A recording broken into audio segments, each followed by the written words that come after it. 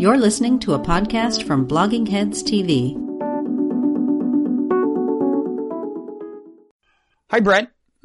Bob, how are you? I'm doing fine. Let me introduce us. I'm Robert Wright. This is The Wright Show, available on both streaming video and via audio podcast.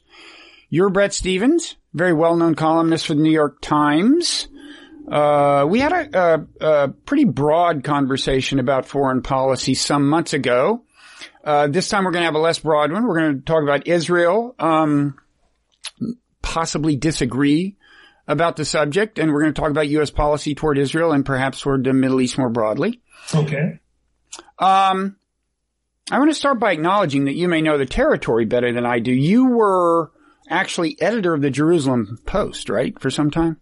I was, just as the Intifada was taking shape. The second Intifada? The second Intifada, yeah. The more violent one.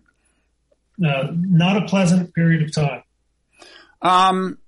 So I don't know where we should begin. It seems like we can begin anywhere, and then we will inexorably come to argue about stuff. Well, let me ask you, how do you feel about the present level of U.S. support for Israel?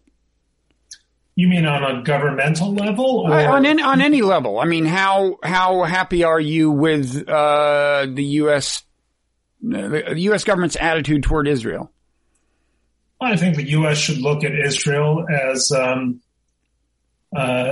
terrific ally and a pretty damn good friend. And we should be grateful that it's there for strategic reasons. And we should be grateful that we see a liberal democracy, for all of its imperfections,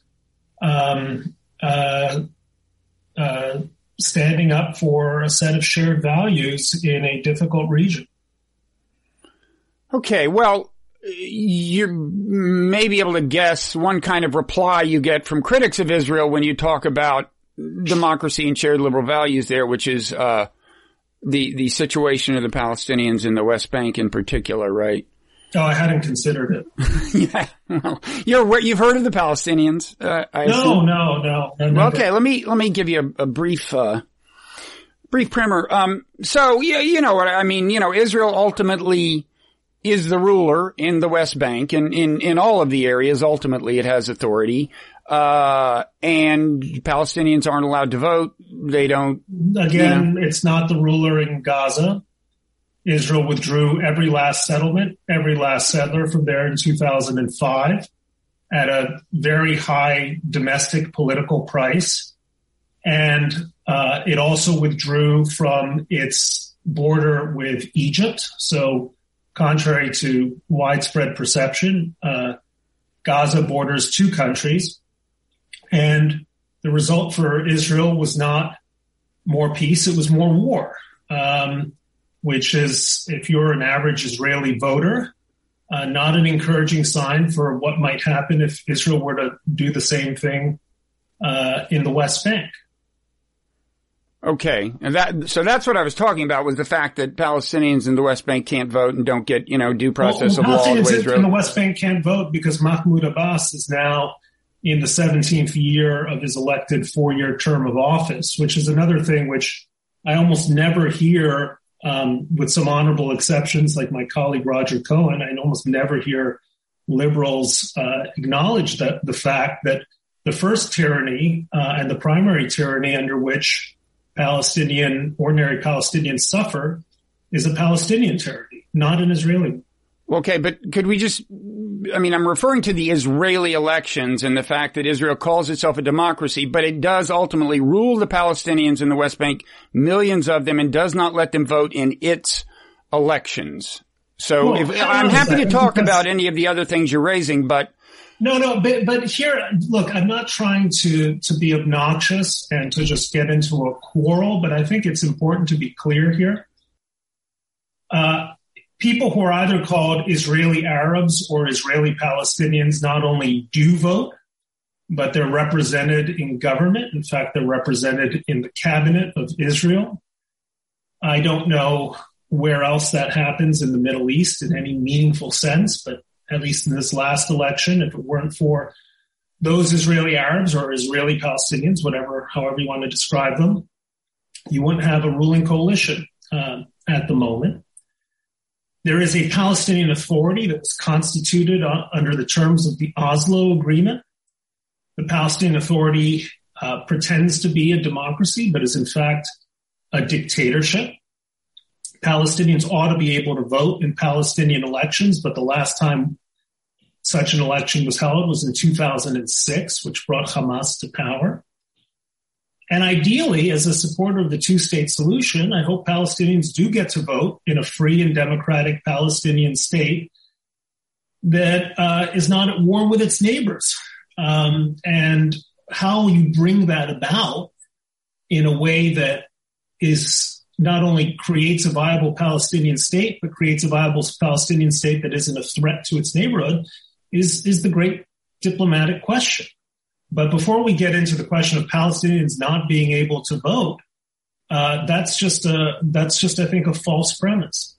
Well, wait, Palestinians in the West Bank are not allowed to vote in Israeli elections. And Canadians are not allowed to vote in American elections. Well, yeah, but we don't govern them. Our police can't go into the home of any of them and arrest them. Yes, because what you had is a complex situation in which you had a kind of a halfway house Palestinian Authority, which came legally into being with the creation of the Oslo Accords, but never got out of that halfway house.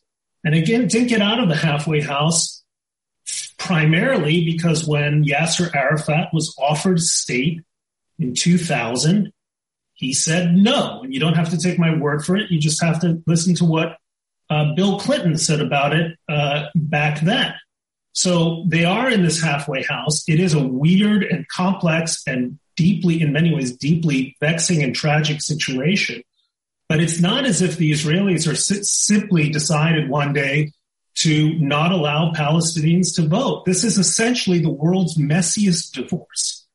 And until people recognize that that's essentially what's taking place, then you're going to get this line of, oh, Palestinians aren't allowed to vote.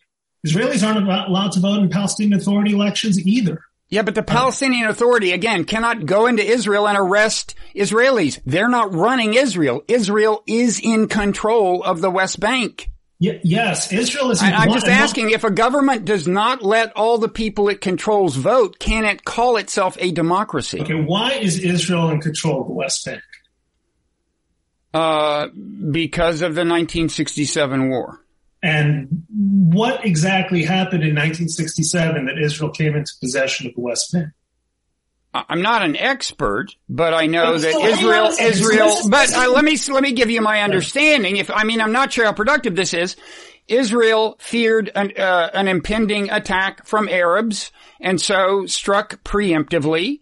Israel fired the first shot and wiped out Egypt's air force and so on, but would say that it was a preemptive and therefore in some sense defensive war. That's what Israel would say. But look, however it acquired the territory, here's another question for you. Do you agree that the settlements are in violation of international law? No. You don't believe they violate the Fourth Geneva Convention, which Israel signed and which forbids the transfer of civilian populations into territory acquired by force? No, and I'll get to that in a second. But again, you can't just say, well, something happened back in, the dawn of time, and we can't really have a conversation about it because who knows what. Specific things happened that led Israel to the control of the West Bank. And that's really material to our conversation, Bob. Okay, Israel attacked Egypt in 1967 and Syria because Gamal Abdel Nasser and the regime in Syria threatened Israel's total annihilation, okay? Israel was not in control of the West Bank. Israel was not in control of Gaza. Israel was not in control of the Golan Heights at the time, okay? Israel, by almost any account, okay, any serious account, struck first because it was existing under an existential threat barely 22 years after the end of the Holocaust and of the Second World War. But Israel did not strike first in the West Bank. This point is important. The West Bank was controlled illegally by Jordan, which had 19 year opportunity to establish a Palestinian state but which failed to do so. It simply occupied the West Bank, okay? So the West Bank was not recognized as Jordanian territory internationally by anyone. The Israelis sent private messages to the King of Jordan, King Hussein, and said, please don't attack us because we are already fighting on two fronts. We don't want to fight on a third. King Hussein made a historic mistake. He attacked. He started shelling West Jerusalem, including the hospital in which my daughter was born, the Hadassah and Care Hospital. She was born sometime after 1967, obviously. All right? Because Jordan attacked, Israel struck back. And that's how Israel came into the reluctant possession of the West Bank, because it was attacked. All right? Now, then it held on to the West Bank, and it was never considered, at least Israelis rightly didn't consider it occupied, because it was disputed territory, because the 1948 war had ended in an armistice without clear borders. The so-called international border, the green line between Israel and the West Bank, is an armistice line. Right? It's not an internationally recognized border. So you had, once again, a difficult historic situation that was brought upon by a desire of Israel's neighbors to annihilate it. And that's the central point that we have to contend with.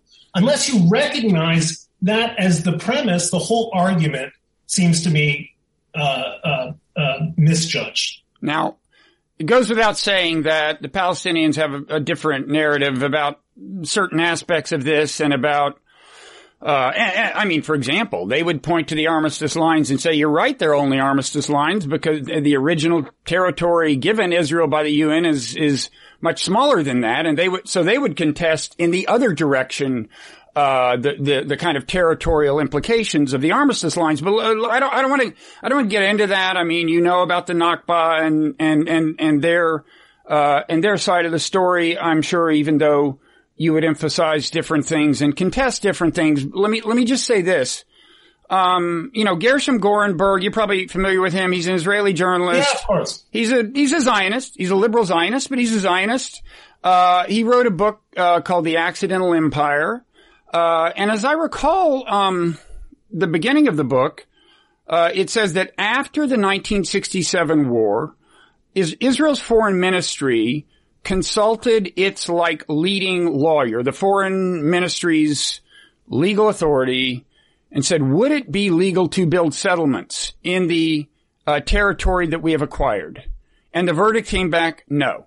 Okay. That was the view given to the foreign ministry. For whatever reason, and that has been the consensus, pretty much outside of Israel ever since, as reflected in various UN Security Council resolutions, and so on. So, and in fact, the Fourth Geneva Convention does forbid the transfer of civilian, populations into territory acquired by force. So, but just to be clear on your position, you're not willing to concede. That would just exclude, by the way, every American who lives in California, but go ahead. Well, that actually happened before the Fourth Geneva Convention. I understand, but historically, the way it tends to work. Well, these things aren't. I'm not here to defend conquer territory. I'm not known for defending American foreign policy in general, whether before or after the Accords. But these things tend to not be retroactive, no, so that would not apply. Everyone who's listening in here from anywhere from Texas to California ought to consider themselves a settler. But go ahead. Yeah, sure. Yeah. But I mean, if we're talking about international law, we're talking about things that have happened since the law was laid down, right? Listen, okay, so let's talk a little bit about international law, because quite frankly, if this were simply a territorial issue, right? If Israel's dispute with the Palestinians, and at least until recently with the wider Arab world, were simply a matter of where you draw a border, this whole thing would have been settled a long, long time ago. Okay? It would have. Because Israel has shown more willingness to relinquish territory for the sake of genuine peace agreements than any other state I know. Israel came through military conquest into possession of a territory 3 times its own size. And the result of it was it withdrew from it. It withdrew from Sinai. It withdrew from the Gaza Strip. It withdrew from its security zone in Lebanon. Israel has shown, and it withdrew from most of the populated areas, or many of the populated areas of the West Bank. Israel has shown a consistent willingness to withdraw from territory for the sake of peace. And look, the settlement issue is a complex issue. But if the settlement issue were the real issue, we'd all say, hallelujah, just get out of the settlements, get peace, and then that's the end of the story. The problem is that the war that Israel is fighting is not about 1967. It's about 1948. It's not about what territory Israel controls. And that's the basic falsehood of the narrative that I think drives much of the discussion. It's about 1948. It's about whether Israel is going to be allowed to exist in any border.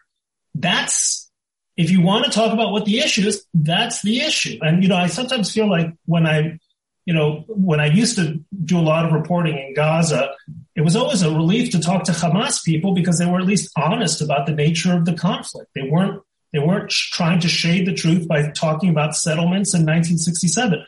That's a Western fantasy that if Israel just withdrew to 1967, everything would be fine. If Israel withdrew to 1967, you'd return to the same situation you had before 1967, which was too much of the Arab world bent on destroying a member state of the United Nations. And that's the real violation of international law. Well, you said that settlements aren't a problem, and we could return to 1967. We couldn't return to the 1967 borders, and the reason is the settlements.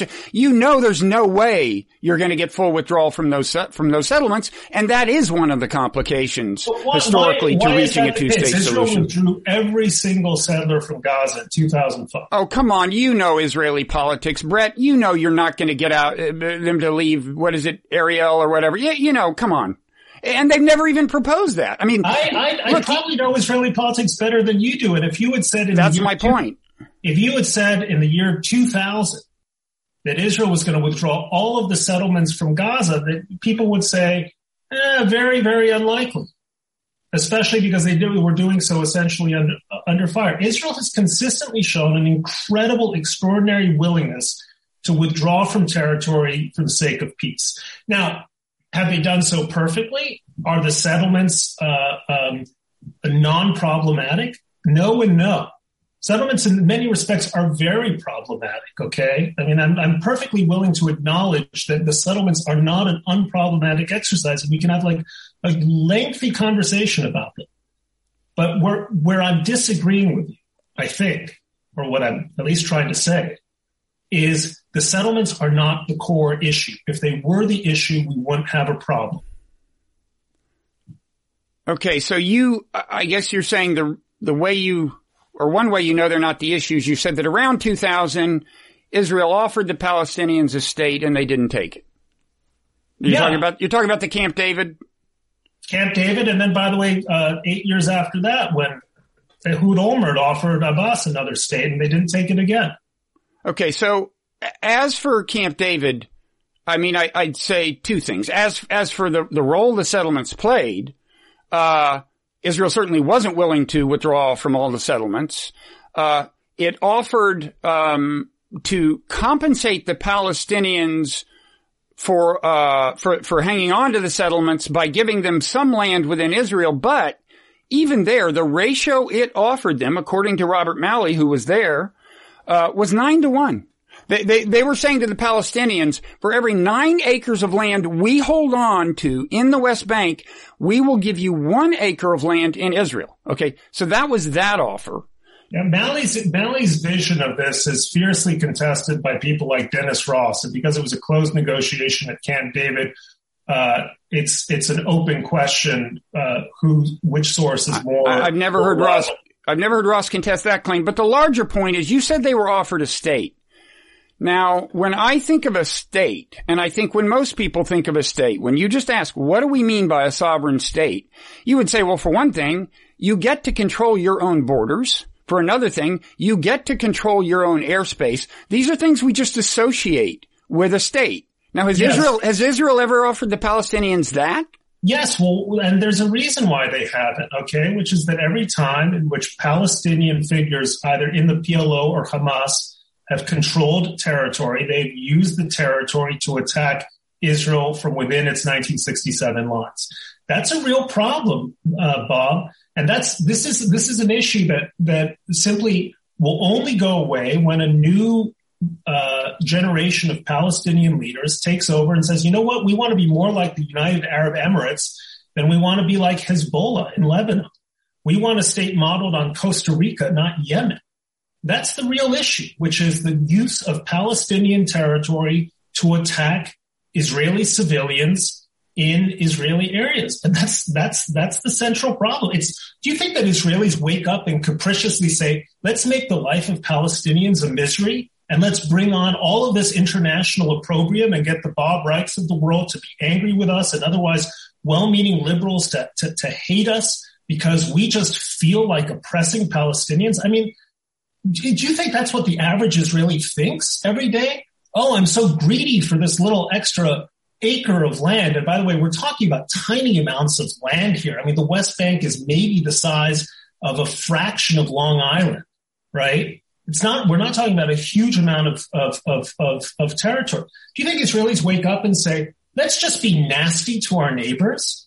That's actually not a rhetorical question. I actually don't. I think Israelis feel genuinely threatened, and I don't think they are overreacting any more than Americans overreacted to 9/11 when they felt genuinely threatened. On the other hand, I was complaining at the time that America was hugely overreacting. I just think people have a tendency to overreact. I'm not saying 9/11 was nothing.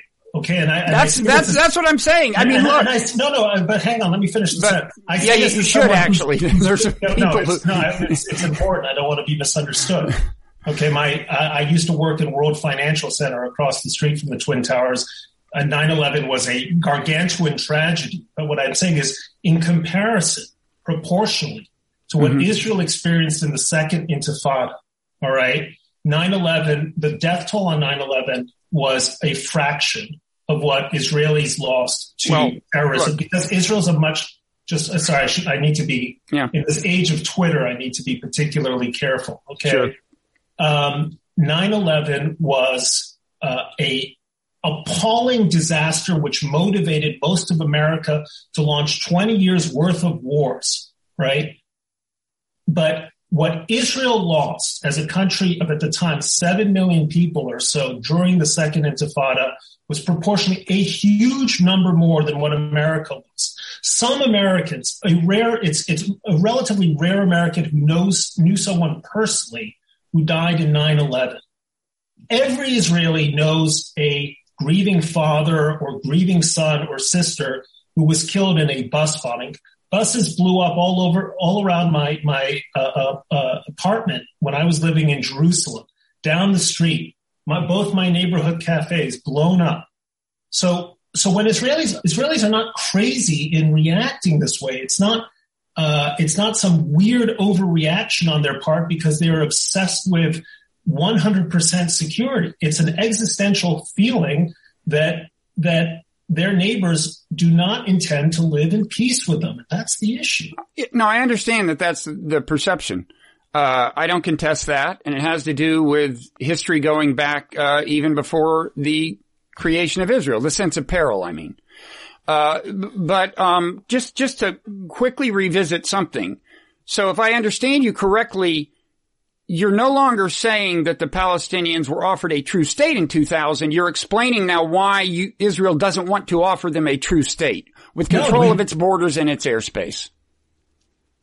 Look, Israel wants to offer the Palestinians. My sense is that if Israel had Israelis had a reasonable basis for believing that Palestinian airspace, water rights, and so on would not be used to funnel in, for example, Iranian weapons to be fired indiscriminately at Israeli targets. If the Palestinians were prepared to create a normal state that doesn't threaten its neighbors, Israel would be willing to grant it.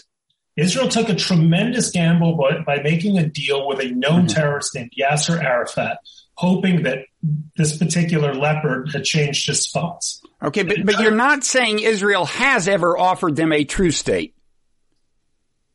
You're explaining why Israel shouldn't, but you're not saying they ever have. Israel offered the Palestinians a true state. Yes, there were limitations on it, right? Like an insistence that it be demilitarized. That is a reasonable demand given this particular history. What other political entities are there that we refer to as sovereign states that don't control their borders or their airspace and aren't allowed to have a military in the world?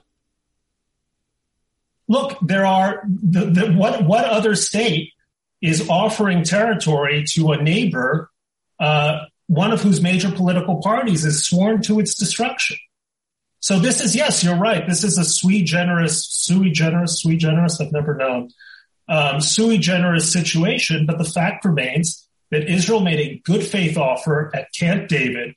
Ehud Barak went to the very limit of his political ability to make this offer, and it was rebuffed without so much as a counteroffer. And then after it was rebuffed, there was a 4-year war of 4-year campaign of terrorism against Israeli civilians. So Israelis reasonably will say, why should we want to put ourselves in peril for this failed experiment? You know, part of the issue, Bob, here is the question of agency. You know, I think just listening to you, there's a lot that you attribute to what has to be Israeli agency in fulfilling its commitments and its moral obligations to the Palestinians. And that's fair enough. There's very little that I hear about what Palestinians owe their neighbors in order to have a state. And I would add one more point. There are tons of stateless people in the world. The Kurds are stateless. They've been oppressed 6 ways from Sunday, whether by the Syrians, the Turks, the Iraqis, the Iranians, and so on. Tamils are stateless. Basques are stateless. Catalans are stateless, and so on. But they all get to vote. Basques get to vote in the Spanish elections. Catalans get to vote in the Spanish elections. These are not comparable situations. The Kurds have been seeking self-determination for as long as anyone can remember.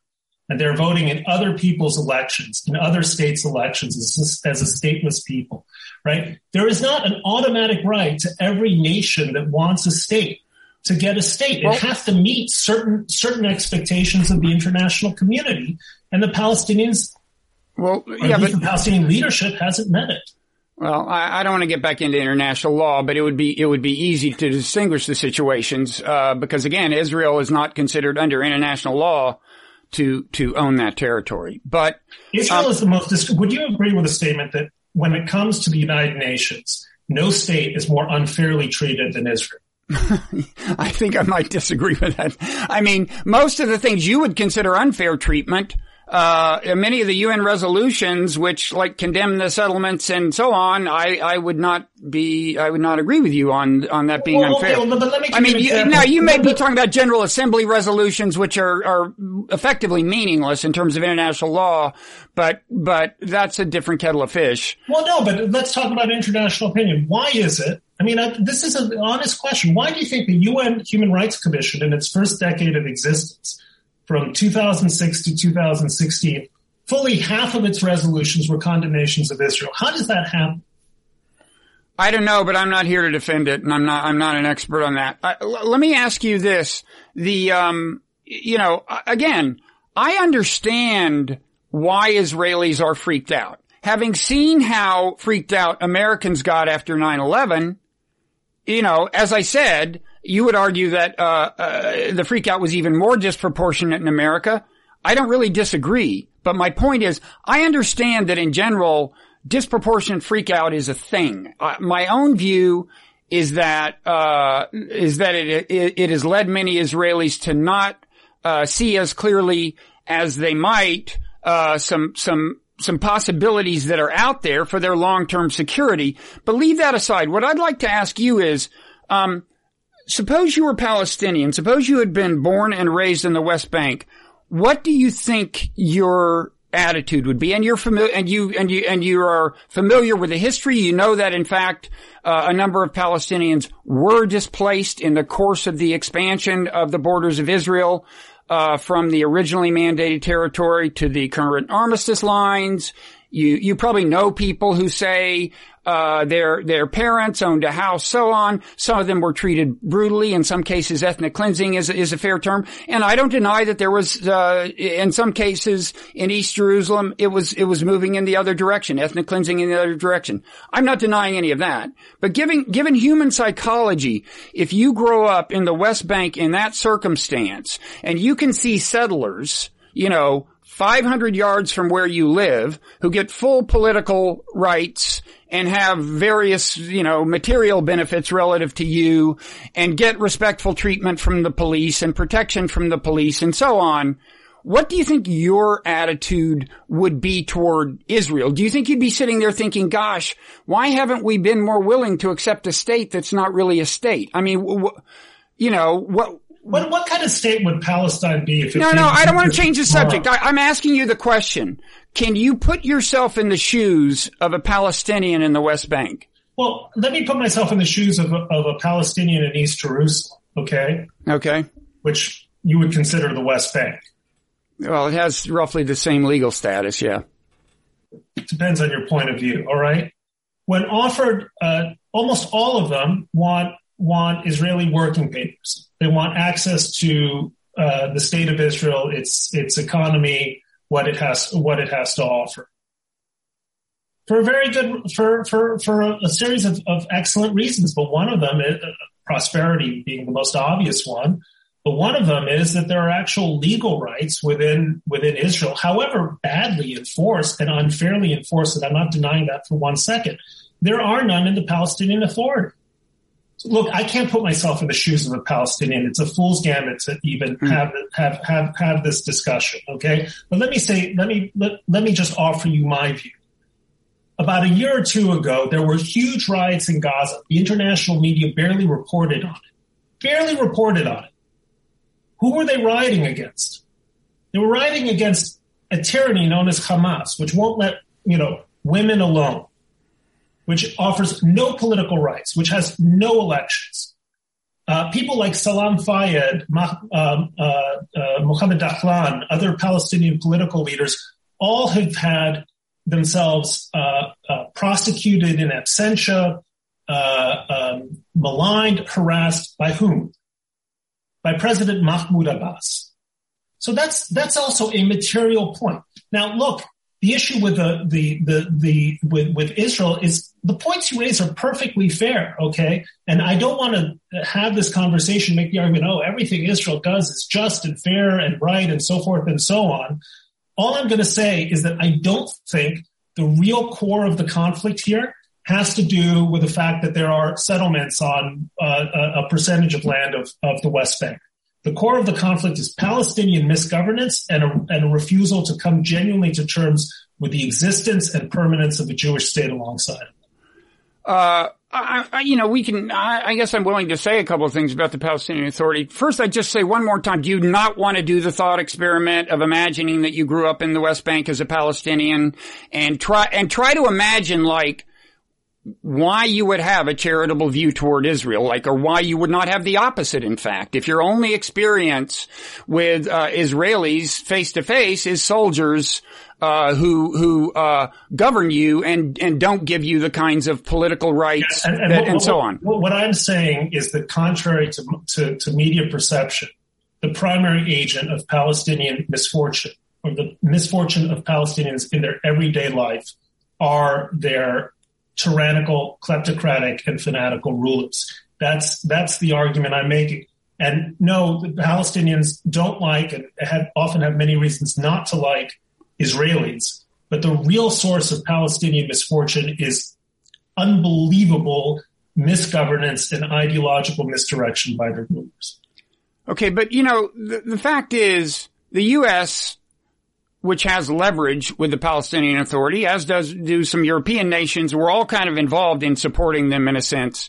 Not just in the obvious material ways of kind of giving them money, but, some of the perks that the Palestinian leadership gets includes it's, going to be easier for them to get their kids into an American college or whatever. We have a lot of leverage with them. And the fact is, we have not pushed them to be fundamentally different than they are. And I believe the reason is that the main thing we want out of them is to be, not very radical.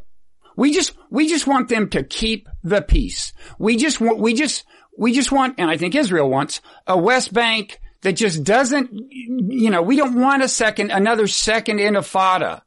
And we are willing to accept, corruption and what you call tyranny. That may be an overstatement, but certainly corruption, authoritarian rule, whatever in the West Bank, so long as they can keep the lid on the pot and keep it from boiling over. No, look, there we agree, actually. Okay. I think that the United States under different administrations has been scandalously indifferent to the nature of Palestinian governance. Look, there's no reason why Palestine can't be Abu Dhabi and Dubai, can't be another United Arab Emirates or some other, or Costa Rica or whatever. All right. Palestinians are extraordinarily talented, remarkable people who, the moment they leave Palestine, are often doing amazing things, in the Palestinian diaspora. And there's no reason why they can't bring that skill, talent, and worldliness to bear in creating a genuinely progressive and democratic and liberal-minded state. And I hope that happens. And I want to underscore this, okay? I am for a Palestinian state. And if a Palestinian state didn't threaten Israel in any meaningful way, I'd be certainly in favor of providing air rights and all the maritime rights and, the various attributes of full sovereignty, which you were talking about earlier, right? But in order for that to happen, something has to change in terms of Palestinian governance, which is why someone ought to say to the Palestinians, look, governance is an issue. We're going to start minding this and not just funneling money for you guys to have a mukhabarat, to have a secret police, to keep the peace, and otherwise embezzle money from your fellow Palestinians. It's an outrage that the international community still tolerates Mahmoud Abbas in power. He makes the Mubarak regime seem relatively non-corrupt. Well, it seems to me you're conflating two issues here. And I should say, I personally think it's too late for a two-state solution, probably, not just because of settlements per se, but the whole infrastructure of settlement. The highways that Palestinians aren't allowed to drive on and have trouble even crossing, highways that amount to ways of kind of severing them and separating them from nearby villages and so on. I just think at this point it's like unscrambling the egg, the two-state solution. But let's dwell on, I do think there was a time when it was possible, and I think maybe one reason it didn't happen is because what I think is a conflation on your part. We started off talking about whether you could trust the Palestinians to not attack Israel if you gave them a true state that had they control the borders, they control the airspace, they even get a military. I mean, maybe you could phase that in or something if you insist, but they even get a military, and you say you couldn't trust them to behave to not attack Israel because, and then you move to the other thing that I think you're conflating with this first issue, because their leadership isn't truly democratic right now. I mean, what does that have to do with? There are all kinds of states that aren't democratic that are deterrable. That as far as being international actors and not threatening their neighbors are involved in stable relationships with them. It just seems to me you're changing the subject here. The experiment Israel has never been willing to do is say, well, maybe we give them a state, and if they don't attack us, we'll just leave them to their own devices and we'll let them trade with countries and stuff and have their borders. Because after all, look, even Gaza, Gaza is a much more volatile situation, much deeper poverty, which they can plausibly blame to some extent on a blockade that is still imposed by Israel. Let me just finish the thought experiment. And Hamas, as I think even you would say, is more authoritarian by a long shot than the Palestinian Authority, less likely to transition to democracy anytime soon. And yet even Hamas in Gaza, and with a much more volatile populace that in a certain sense is more naturally aggrieved, if only by virtue of the degree of material deprivation, you do get a kind of deterrence. Really? Right? Oh, totally. Look. Oh, yeah, sure. So 4,500 rockets just landed in your neighborhood and everything's fine because the Wright family is intact. Oh, come on, Bret. No, that's not. It's actually a serious point. It's absolutely a serious point. Israel has had 4 major wars with Gaza since it withdrew its army. And right. Again, so I have to correct you. But right. Gaza has international borders with 2 states. You just said it's blockaded by Israel. Actually, most of the goods, the illicit goods that flow into Gaza, flow into it from Israel. All right. What has it done in those 16 years? First of all, it had a civil war. Then it created a vast guerrilla and terrorist infrastructure funded and supplied by Iran to attack Israel. And by the way, the attacks on Israel, however efficacious they were, and they were only ineffective because Israel has this Iron Dome system that defends it. But Gaza has simply been turned into a terrorist base to attack its neighbor. So obviously Israel is going to say, why should we replicate this experiment in the West Bank? But part of my point is to engage in an exercise of trying to be a Palestinian. If you were a center of the road, middle of the road Israeli, right, looking at what happened in Gaza, okay, your view would be, yeah, let's do this again, because maybe if we do more of the same thing, we're going to get a different result. I thought that was the definition of insanity, according to someone or other, Einstein, I think. First of all, let me be clear.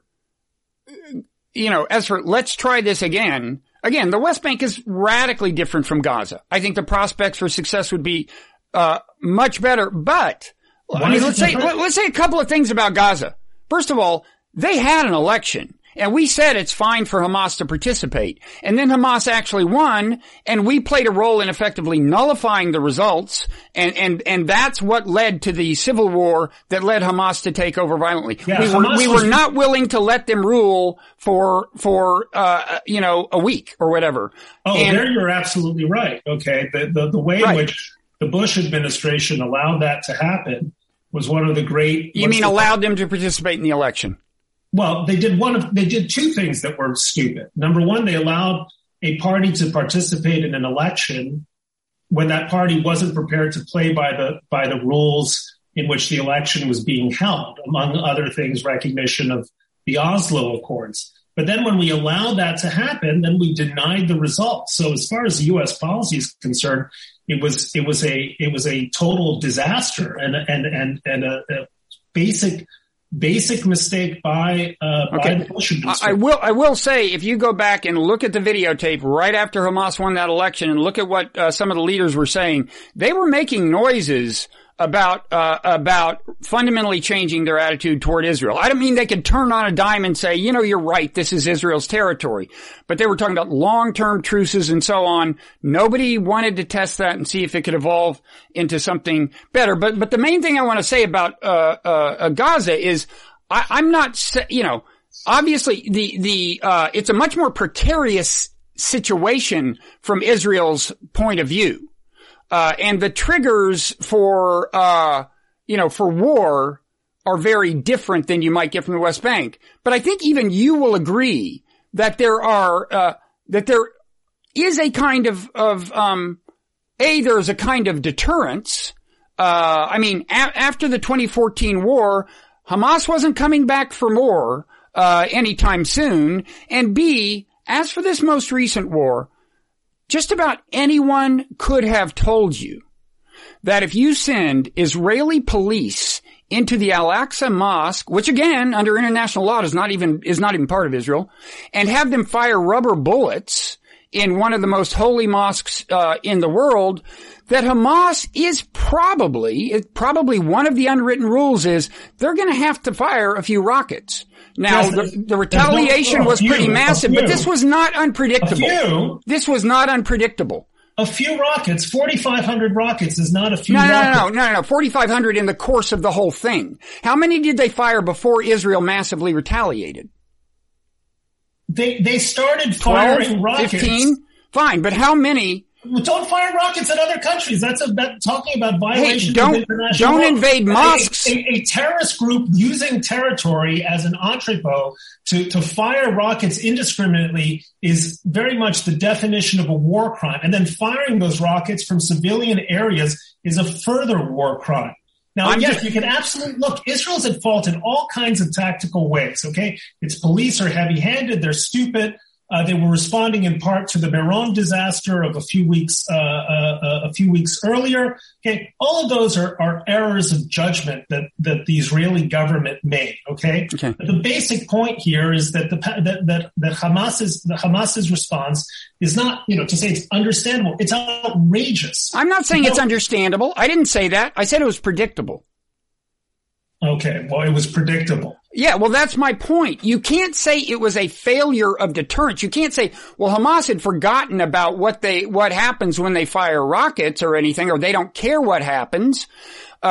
You knew that the unwritten rules were that if Israel does this, some rockets are probably going to come in, and Israel chose to do it. I'm not saying who's right, who's wrong. I'm saying that in a deterrent situation, you got to know the rules. I'm just saying that the fact that Hamas fired rockets in that case is not in itself evidence that deterrence failed. And in all kinds of ways, I think you see that, deterrence often has an effect. I don't want to get into a big argument about that. I would say Israel's never even been willing to try in the case of the West Bank, but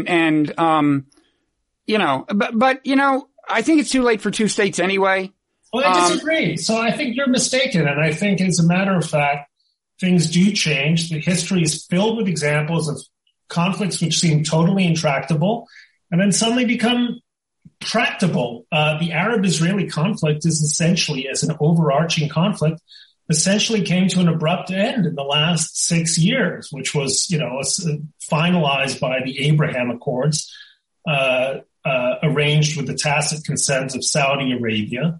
Israel's real conflict isn't with the Sunni Arab states at all anymore. It's with Shiite or Shiite-backed states, Lebanon, Syria, Iran, and now Hamas, which is richly funded and armed by the Iranians. No one predicted that could happen.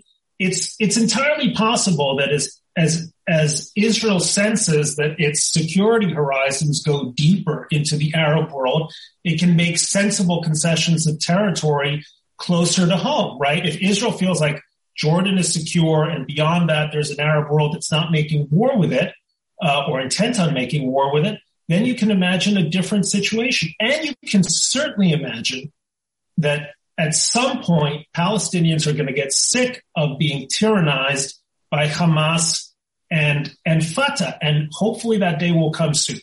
And everyone can be happy. But until then, Israel is the only state that has a history of people who are attempting to annihilate, that has another regime that declares its intent to annihilate it, facing there you mean Hamas, not the Palestinian Authority in the West Bank. Iran, okay. Which just elected a war criminal as its or a not a war criminal, but a massive human rights violator as its president. Well, is intent on wiping Israel off the face of the earth. Well, it's not crazy. We could have a long discussion about what things various people have said and whether in Iran and whether that amounts to an actual there's any reason to seriously believe that they aim to wipe out the Jewish people in Israel. You don't think they do? I don't want to have that conversation. Now, I'm happy to schedule another conversation with you about Iran. I'm totally happy. Would love it. No, that's fine, but go ahead. This is your I think again, Iran has been an extremely rational actor and in the sense of in all the senses in which we mean it, deterrable. Then why does Iran make war on Israel? What's the rationale? Well, Iran per se has never made war on Israel. You mean proxy groups or something? Hezbollah, Hamas, every proxy. Well, I mean, again, they declare Israel to be the little Satan. Hamas, of course. I mean, we could have another discussion about what does proxy mean? Does it mean that everything Hamas does comes on the authority of Iran, or does Hamas actually have its own grievances and sometimes act? Everything Hezbollah does pretty much comes on the authority of Iran. Well, that's another example of actually that last round of serious fighting with Hezbollah was a long time ago in terms of if you want to have a discussion about deterrence. But leave all that aside. I mean, you said that the Palestinians. Well, let me say quickly about the Abraham Accords. I mean, one thing that bothers me, one reason I would like to solve the Palestinian problem is that it seems to me that the U.S. often does things at the behest of or in support of Israel, that it does because of this environment of conflict that I don't approve of. I don't approve of us giving United Arab Emirates a bunch of fighter planes, given the fact that the last thing they were seen to do with armed force was kill a bunch of people in Yemen, and that was part of the payoff for them joining the Abraham Accords. I don't believe in our recognizing Morocco's claim over Western Sahara, which is illegal under international law, as their payoff for joining the Abraham Accords. As for the issue of by the way, on that point, you agree with John Bolton, but I just couldn't resist saying that. I'm sure there are. Actually, no, I'm not sure there are a number of things I agree with John Bolton on, but I'm delighted to hear that there is a basis for some degree of concord between the two of us. But as for your saying, well, eventually the Palestinians will get sick of the Palestinian Authority and get sick of Hamas. Well, they will get sick of them a lot quicker, I think, if they don't keep getting reasons, refreshed reasons to hate Israel. I mean, you talked about the toll taken in Israel in the first Intifada proportionally, right, compared to the toll taken in America by 9/11. Well, look at the toll taken in Gaza in 2014. You've got a population of 2 million. You killed 2,000 people. Do the math there, right? That's a different order of magnitude from what either Israel experienced in the first Intifada, the second Intifada, or the United States. And I know you think there were reasons that Israel has to respond disproportionately and kind of always wind up with a very high ratio of dead people in Gaza compared to dead people in Israel. And I believe it's earnest and it's heartfelt. I really think. Can I interject for 1 second? Yeah. Okay. Israel could wipe out Hamas tomorrow. Israel's a militarily very powerful country, right? Well, it'd have to kill a lot of civilians, but. Yeah, probably. But if Israel is as malign a state as its critics claim, then the question has to be, well, why hasn't it acted more malignantly? I mean, Bashar Assad doesn't stop to think whether he's killed 1,000 of his enemies or 10,000 of his enemies. In his view, the more the better. He's absolutely indifferent to these sorts of considerations. You just said that Israel kills disproportionately. I don't agree with that statement.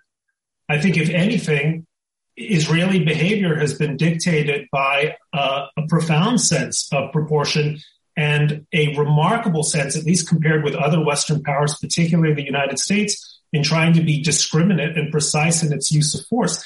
Difficult to do when your enemy has its headquarters in the basement of a hospital and puts its weapons depots in UNRWA schools, mosques, and other civilian targets. And so this is, I think, I mean, I know this is not quite where you're taking this conversation, but I think it's important to make this point, because Israel is now treated in some quarters of the left, it's like the most malign state in the world. The state that reacts unthinkingly and grotesquely in the face of what are allegedly at most minor or predictable provocations by groups that would just be totally fine if only they achieved total power. And my argument is, if they achieved total power, they would be worse.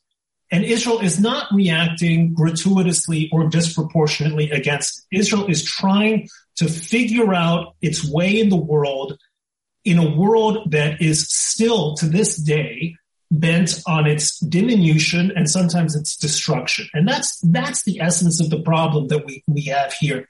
Let's recognize that we still haven't figured out what happened, we still haven't resolved the issues of 1948. Too much of the world isn't prepared to live with a state of Israel, a Jewish state, in any borders whatsoever. And so long as that's the case, Israelis are going to be on their guard. They're going to be tough, and they're going to be very wary of making concessions that are going to put Israeli civilian lives in danger. The whole point of Israel is to say the Jewish people aren't going to take this shit anymore. That's the point of Israel. And I do not fault them for living up to that promise. But do you think the strategy is working in the case of Gaza and the West Bank? I mean, again, if your goal is for them to slowly get sick of their kind of local governance, right? Shouldn't you be very wary of providing them with reason? I don't mean logical reason. I know you might say, well, the Palestinians in Gaza aren't justified in hating Israel over this last war because, after all, whatever. But the fact is, given human nature, you know that any people in the position of the Palestinians in Gaza would come to hate Israel after the bombardment they endured this time, and even more so the bombardment they endured in 2014. Leaving aside who you want to say started it, it's just as a matter of human nature, you know you are deeply intensifying their hatred of Israel. And I'm sure you would agree that does complicate the scenario where they eventually reach agreement with Israel out of frustration with their own leadership. So in light of that, don't you think Israel should be more careful before they do things like send police into the Al-Aqsa Mosque, firing rubber bullets? Look, yes, okay. The Israelis do all kinds of things stupidly, all right? And this is Eric Hoffer once made the amusing point. He said Israel is the only country in the world expected to behave like a Christian nation. All kinds of police forces overreact, screw up, misjudge a situation, famously in the United States, obviously, but, elsewhere in the world. And it would be stupid and pointless of me to try to defend every tactical Israeli decision. But that's presumably not the conversation that we're having here. Well, no, I mean, what I guess I'm not going to go to war with Israel, by the way, because of what happened at the Al-Aqsa Mosque. Hamas went to war because Mahmoud Abbas once again postponed, quote unquote, presidential elections. What this was at least as much about a power play with Fatah as it was about a response to a stupid Israeli decision. Well, that was, I would say, another factor that made it more predictable that you would get rockets coming over the border if you invaded the Al-Aqsa Mosque. But I guess, in a way, what I'm trying to question is a premise that I think is actually pretty widespread in Israel, which is like, they're going to hate us no matter what. The world's going to hate Israel no matter what. Palestinians are going to hate Jews or Israel or something no matter what. What does it matter? And I just question that premise. And that's the premise I'm trying to question now when I suggest that it really isn't in Israel's long-term interest, to respond the way they've been responding, even to maintain, again, to never offer the Palestinians an actual state, for example. I just think an actual state as you've just described it. Well, as we define a sovereign state, I think, again, we've had that part of the discussion, and I take a sovereign state to be something that can control its borders and airspace and trade freely with, and so on. And when you say, well, gosh, given the way Gaza did react to, liberation or something, why should we take a chance? And we've never done the experiment. Right? Yes, we did. I mean, Gaza was under literal occupation and then was under blockade. What's that? The West Bank is totally different from Gaza. I'm not sure that's right. I think if an election were held in the Palestinian Authority tomorrow, a free and fair one, or a month from now, a free and fair one in the West Bank, chances are that Hamas would win that too. And that's a problem. So something has to change in terms of the willingness of Palestinians to elect a political party that happens also to be a terrorist movement that happens to want to make war on their neighbors. I don't know what that is, right? I can't speak. Again, you tried to make me speak for the Palestinians or as a Palestinian. I can't do that. No, I don't want you to do that. But I do know that is what fundamentally has to change in order to resolve this conflict. And when it does, and it has in the past, nations, cultures do change. They do evolve, often for the better. Then there should be a Palestinian state with full sovereign rights, as you described them. Just because it's small doesn't mean it can't be beautiful. Singapore is a great state. It's tiny. Other states are managed to prosper, even though their territories are divided or other issues are imperfect. It's a matter of being prepared to have government and a people that is progressive in the traditional or the original meaning of that word, rather than wedded to terrorist organizations that, when they're not making war on their neighbors, are making war on their own people. Yeah, to be clear, I wasn't asking you to speak for Palestinians. I was asking you to do the thought experiment of growing up in the West Bank, really trying to visualize the kinds of encounters kids in the West Bank have with the IDF and the settlements they see, the rights they do and don't have, the whole thing, and imagine how you would view Israel. Because, as I said, let me ask you this in light of what you just asked. So, if you grew up in Gaza and you were gay, no, this is a serious question. I know it is, but you keep kind of changing the subject. Where would you want to be? In Gaza or in Tel Aviv?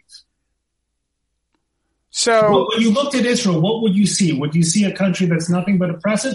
Or actually, would you see a country that it might hold the keys to your personal liberty? So you're saying the reason Israel isn't more accommodating toward Gaza is because it doesn't approve of their gay rights policy? I mean, I don't understand the relevance. The relevance is that the average that the Palestinians who are in disfavored categories because they're gay, because they're women, sometimes because they're Christians or because they're free thinkers, might actually look at Israel not as an oppressor, but as a model for the kind of state they would like to have for themselves. All the more reason. They want to move there and live there and take advantage of its civil liberties. A point that should matter to people who are progressive, because all of this criticism of Israel from progressives comes from people who are furious at a state, which is the only state in the region that affirms their own values. Never mind the policies, your own values. The reason I was trying to get you to do the thought experiment with the Palestinians is when I do the thought experiment with Israelis, I actually understand why their conception of vigilance and national security is so, you might say, assertive. In other words, it's like the second Intifada, various historical things. It doesn't shock me that they are in the frame of mind they're in. I'm trying to get you to consider the possibility. I mean, you complained that, gosh, if there were an election, in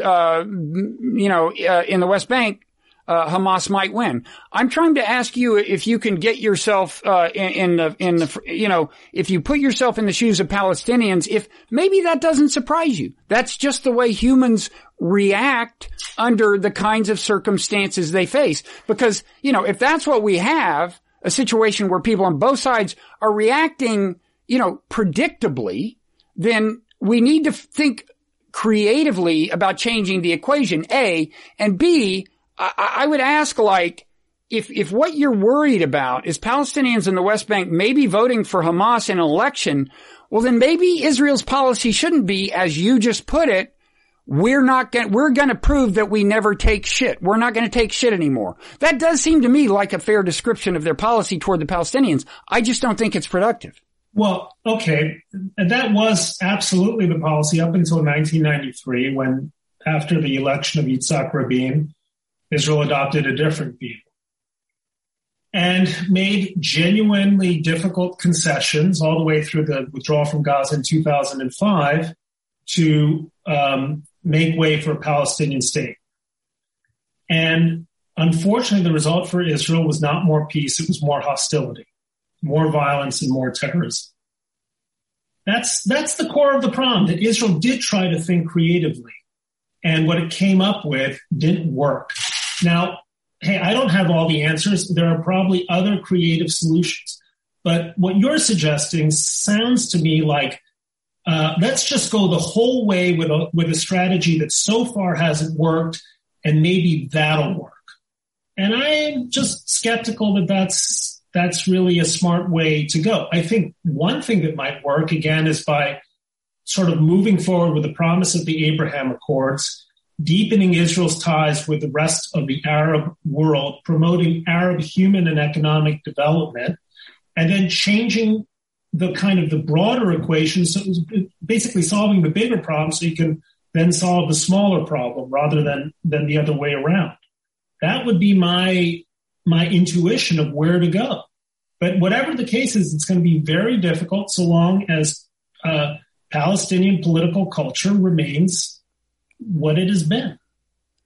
Well, as for the Oslo Accords, and Rabin, I mean, one of the first acts of terrorism was a settler killing Rabin. And there are, of course, two sides of the story as to who did and didn't comply with the Oslo Accords and how that thing unraveled. But I guess I would say, I mean, one question is,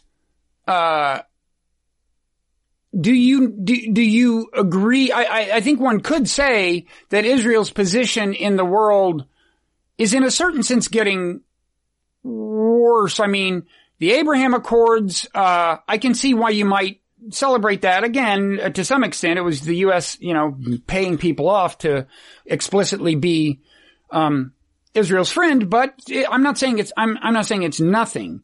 But suppose you just look at opinion in America. I'm curious as what you think about, where that seems to be heading, because a lot of people noted that, this time around, if you compare this war with the 2014 Gaza war, there was much more, not just a more critical attitude toward Israel in America, but even in, official political circles, including a few Congress people you would consider radicals maybe, but also, in other ways. And what I'm suggesting is, it's funny. I mean, in like 1989 or something at the New Republic, we had some Palestinians to lunch.